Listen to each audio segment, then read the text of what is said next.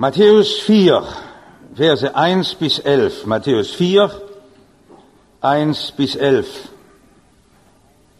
Seite 5 in den Bibeln in Ihren Bänken im Neuen Testament.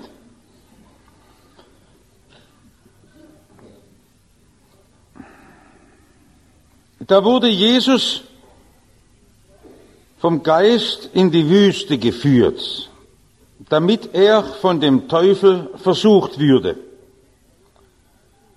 Und da er 40 Tage und 40 Nächte gefastet hatte, hungerte ihn. Und der Versucher trat zu ihm und sprach: Bist du Gottes Sohn, so sprich, dass diese Steine Brot werden.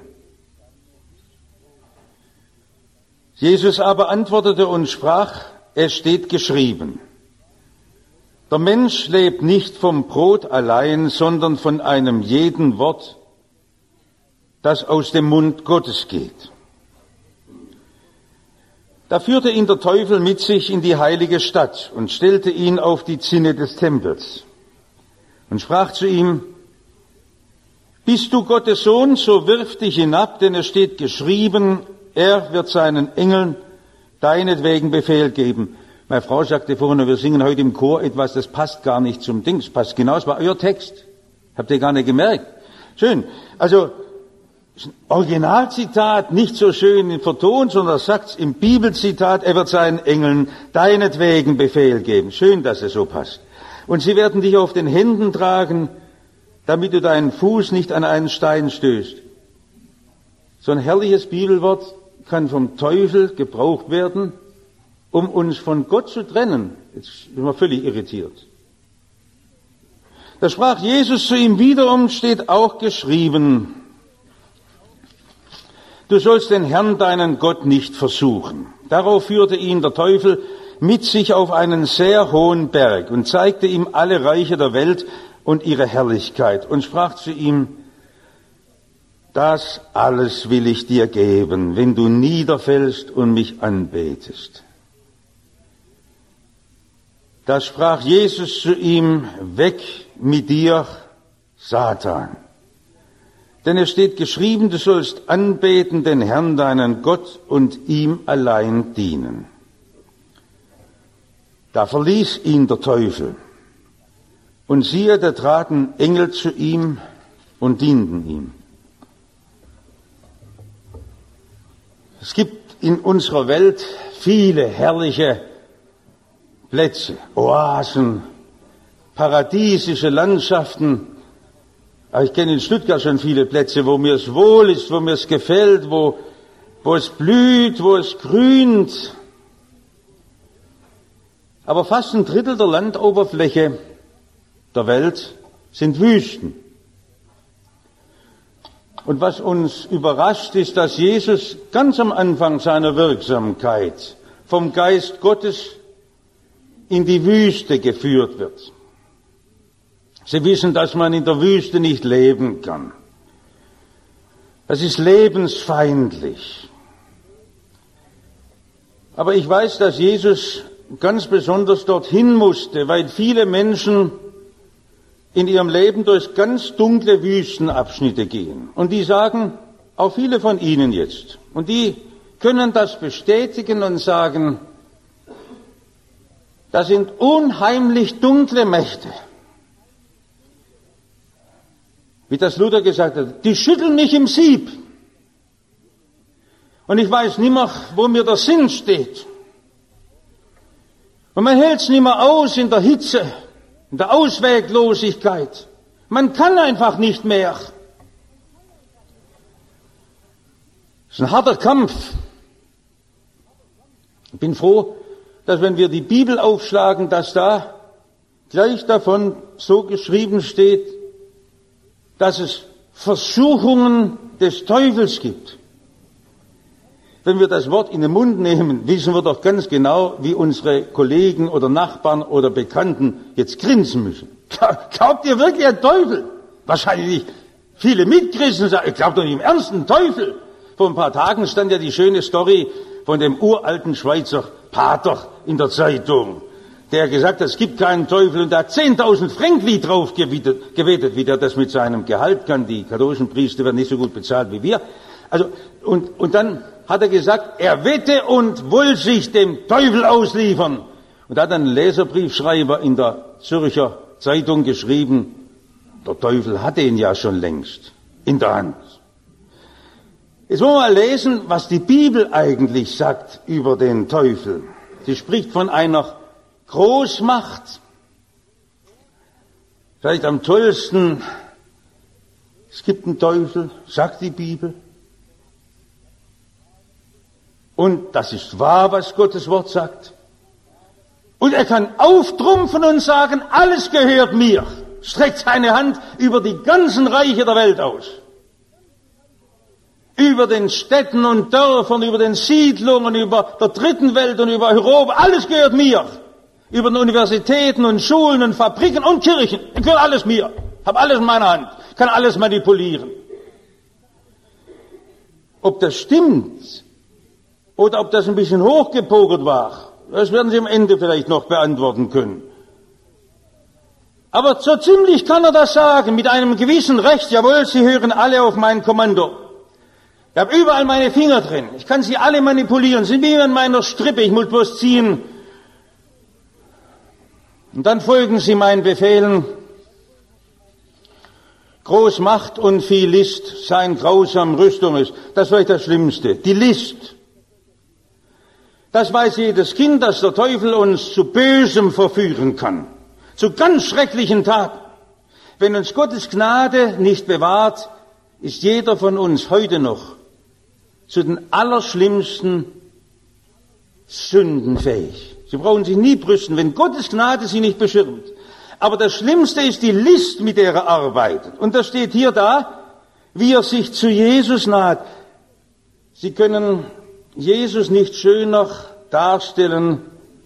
Vielleicht haben Sie sich so gar nicht so eingeprägt, so tröstlich, so mutmachend, wie Jesus ganz am Anfang seiner Wirksamkeit uns so nahe kommt, dass er unsere Versuchungen bis an die kleinsten Verästelungen erleiden will an seinem Leib und spüren will, wie das ist.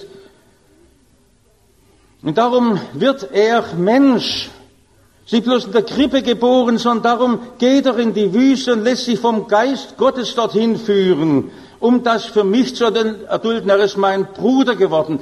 Er hat die Versuchungen erlitten, die ich erleide. Er kann mitfühlen mit unserer Schwachheit. Und 40 Tage und 40 Nächte gefastet und dann kommt die Stimme des Versuchers, jetzt sprich doch nur ein Befehlswort und dann kannst doch du Brot machen. Jetzt frage ich Sie, was ist denn daran falsch? Jesus hat das doch getan bei der Speisung der 5000. Ist doch nichts Böses, wenn Jesus Wunder tut. Wie oft haben wir gebetet in großer Not, Herr, hilf, jetzt tu doch was. Was ist denn falsch? Was ist denn das Teuflische?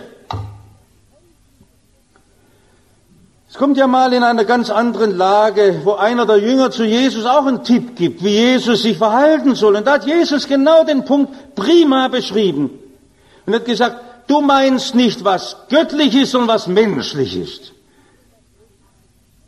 Wir hatten in den letzten Tagen ein lähmendes Entsetzen darüber befallen, weil mir es einfach selber nicht mehr so klar war, wie Jesus einen ganz feinen Unterschied macht zwischen Menschenmeinung und Gottes Meinung.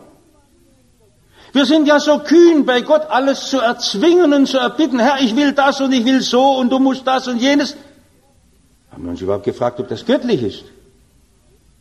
Du meinst nicht, was göttlich ist, sondern du meinst, was menschlich ist. Wenn uns Gottes Geist in Wüsten führt und viele von ihnen leben in wirtschaftlichen Nöten und andere in Krisen und in Familiennöten, in Krankheiten und in großer Trauer oder in Einsamkeit, haben Sie schon mal drüber nachgedacht, warum Gott Sie da hineingeführt hat? Dass Sie schnell wieder durchkommen und drüben wieder rauskommen? So denke ich auch. Ist menschlich, aber ist nicht göttlich.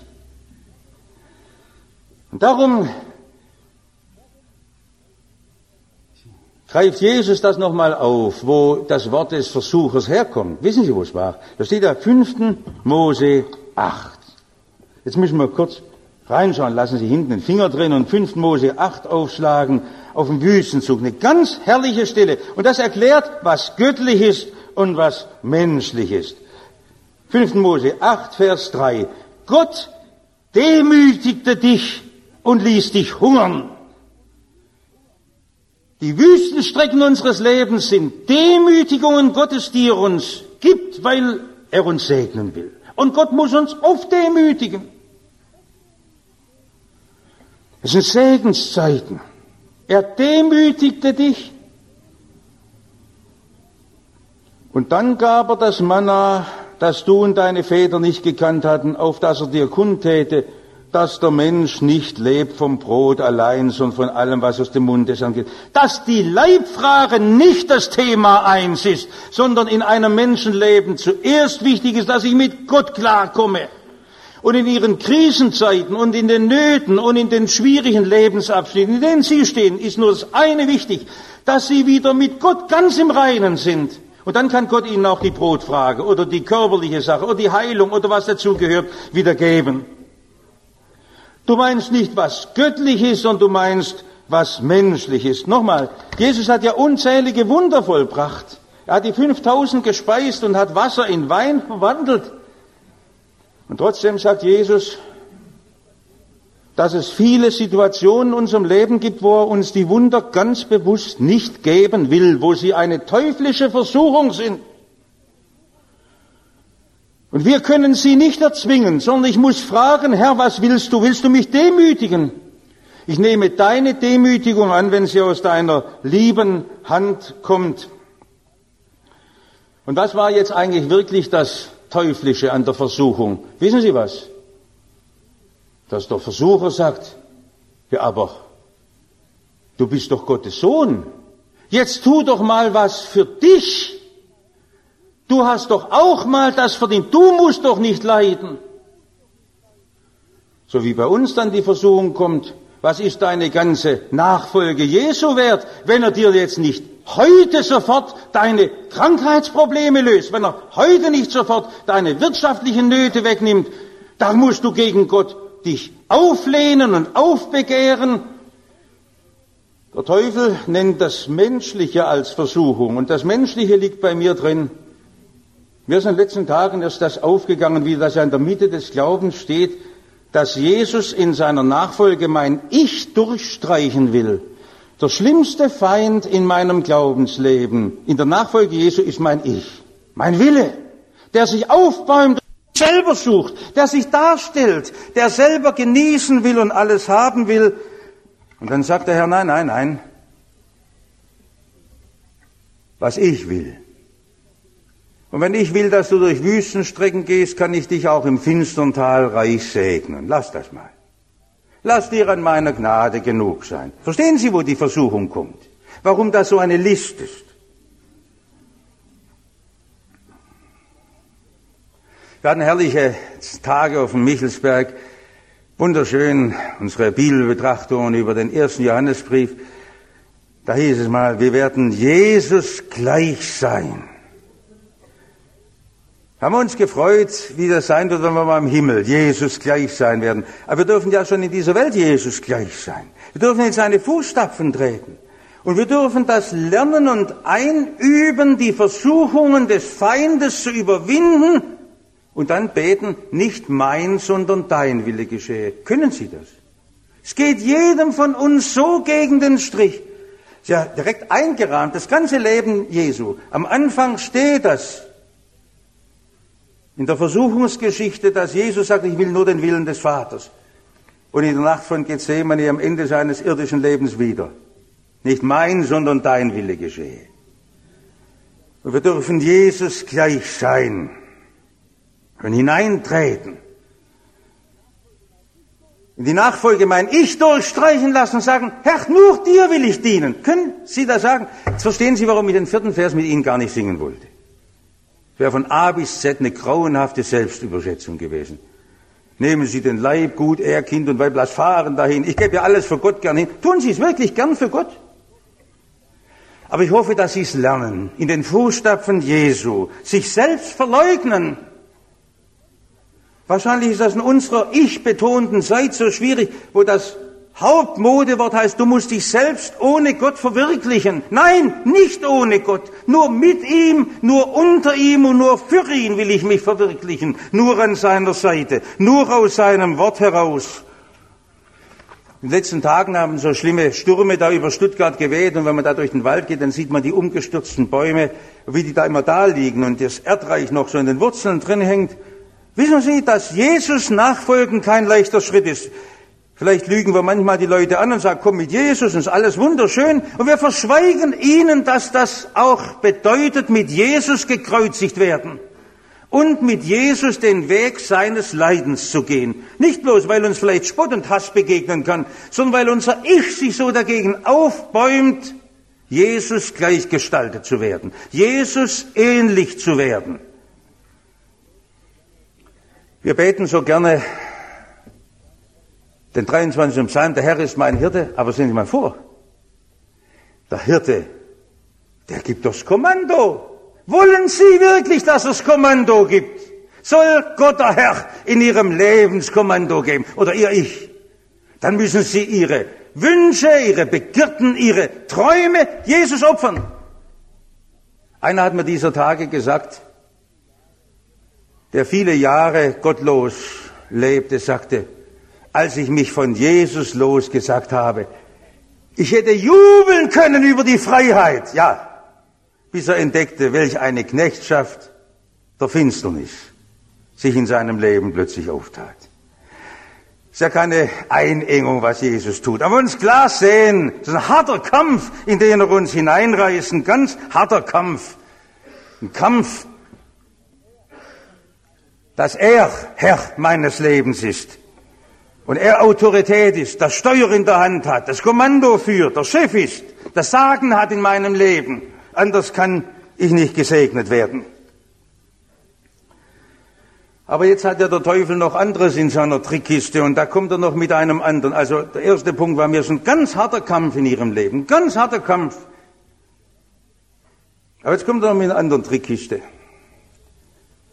Und da greift er uns an der offenen, verwundbaren Stelle an, das ist jeder von uns verwundbar. Ich habe oft denken müssen, warum ist die Gemeinde Jesu so ein armseliger Haufen? Da geniert man sich. Nicht viel Edle, nicht viel Gewaltige, was schwach ist vor der Welt, das hat Gott erwählt, ist ja ganz recht, aber ist doch blamabel. Und dann sagt man, wenn meine Kollegen kommen und ich wollte denen mal vorführen, was Gemeinde Jesu ist, das ist so ein kümmerliches Ereignis.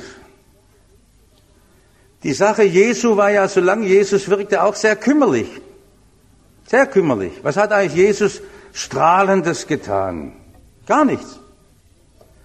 Und jetzt kommt die Versuchung, was der Teufel sagt, und die Bibel sagt, das ist der Teufel. Sagt, wir können doch deinen Auftritt viel glanzvoller machen. Und da kommt das Wort, das für unsere Welt so wichtig ist, imponierend.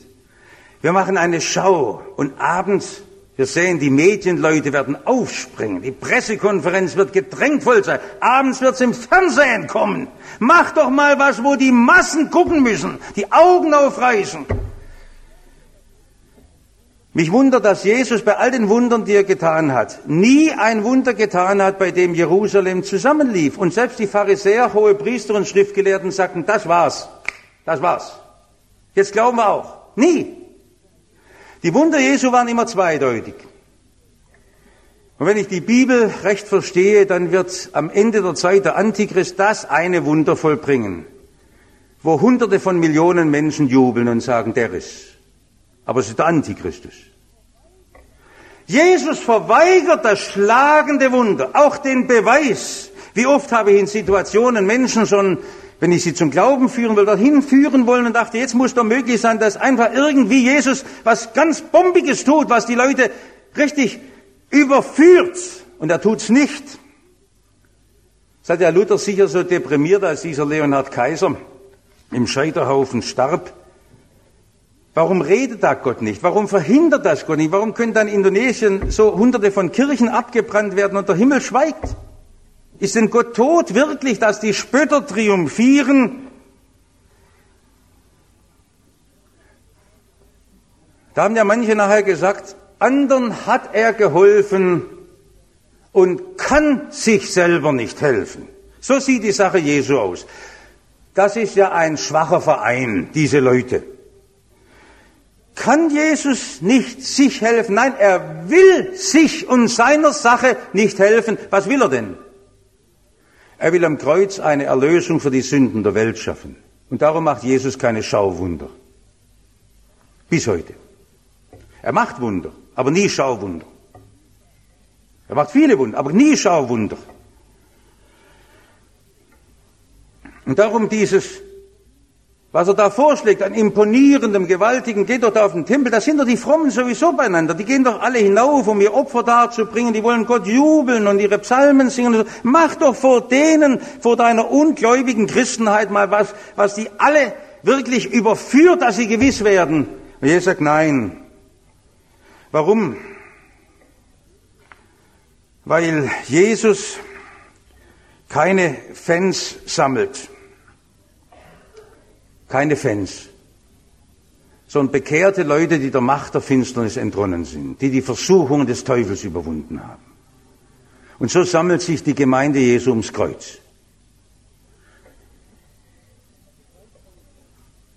Also bleibt beim Kreuz. Das ist mein zweiter Punkt. Bleibt beim Kreuz. Der Weg des Kreuzes, der Dienst Jesu heute bleibt dabei, dass wir der Welt etwas erzählen, was sie gar nicht verstehen kann, was sie nicht interessiert. Doch bleibt dabei, weil es der Weg Jesu ist. So hat er sein Reich gebaut. Und übrigens ist das ja das erste Auftreten Jesu nach seiner Taufe. Das erste, als er anfängt, sein Reich aufzurichten in dieser Welt. Zu sagen, nicht durch die Macht und Schaumittel der Welt. Und jetzt kommt noch das Letzte, wie wir siegen können. Ja, kommt noch mal ein Vorschlag vom Teufel, dass er sagt, naja, ich könnte dir ja alles geben. Du musst nur niederfallen und mich anbeten.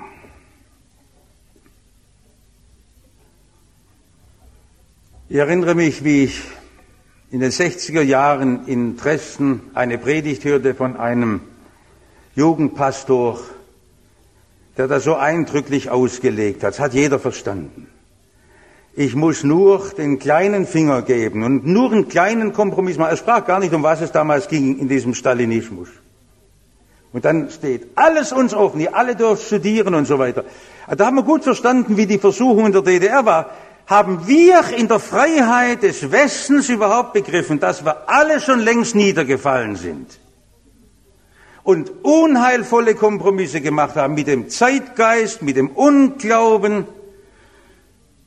mit allen möglichen, ja, mit dem Reichwerden, mit allem, was wir uns absichern und wo wir meinen, das sei nötig, mit dem Materiellen. Ich verstehe, dass viele sagen, wenn man heute für Jesus evangelisieren will, dann muss man natürlich auch, man kann nicht so hart, man darf nicht so hart predigen. Ich habe viele gehört, die sagen, du darfst nicht mit Jesus gleich ins Haus fallen. Da sagen sie, mit was wollen sie überhaupt kommen? Meinen Sie, der Welt können sie imponieren mit Tischtennis und mit ein paar Späßchen und mit einem Kaffeemittag? Das wird die Welt interessanter finden als unser Thema. Und da merken wir auf einmal, was die Welt überwindet, ist nur das Kreuz. Und ich bitte Sie, dass Sie immer in Ihrem Leben ein Zeuge Jesu sind, unerschüttert, kompromisslos. Und das verkünden vor der Welt, denn das überwindet die Welt letztlich, wo es einer begreift und versteht. Ach so, ja, wir sind gefangen in die Stricke der Finsternis. Und nur die Vergebung Jesu macht uns frei und holt uns heraus.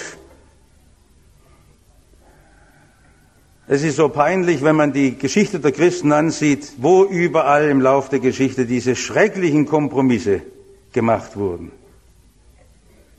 Diese schrecklichen Kompromisse.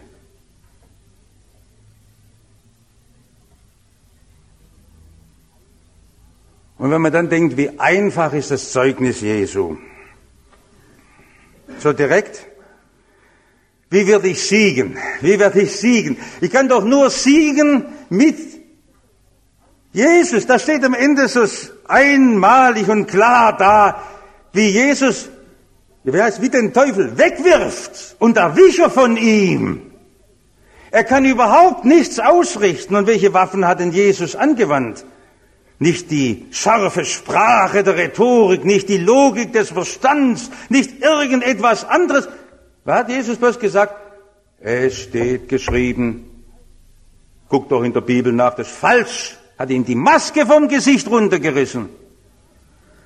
Es ist mir so schwer, dass heute in unserer Zeit der Christenheit von vielen genau dieses schärfste Schwert, das Jesus am meisten durch die Versuchung geraubt wird. Lassen Sie es sich doch nicht von Menschen nehmen, wenn es dem Erlöser Jesus, dem Gottessohn, durch die Versuchungen durchgeholfen hat, bis zur Kreuzerstunde, durch die Finsternis der Verzweiflung und der Trostlosigkeit, das Gotteswort, mit dem man die Versuchungen überwindet, dann können Sie nur so überwinden und Versuchungen erkennen und durchschauen und siegen.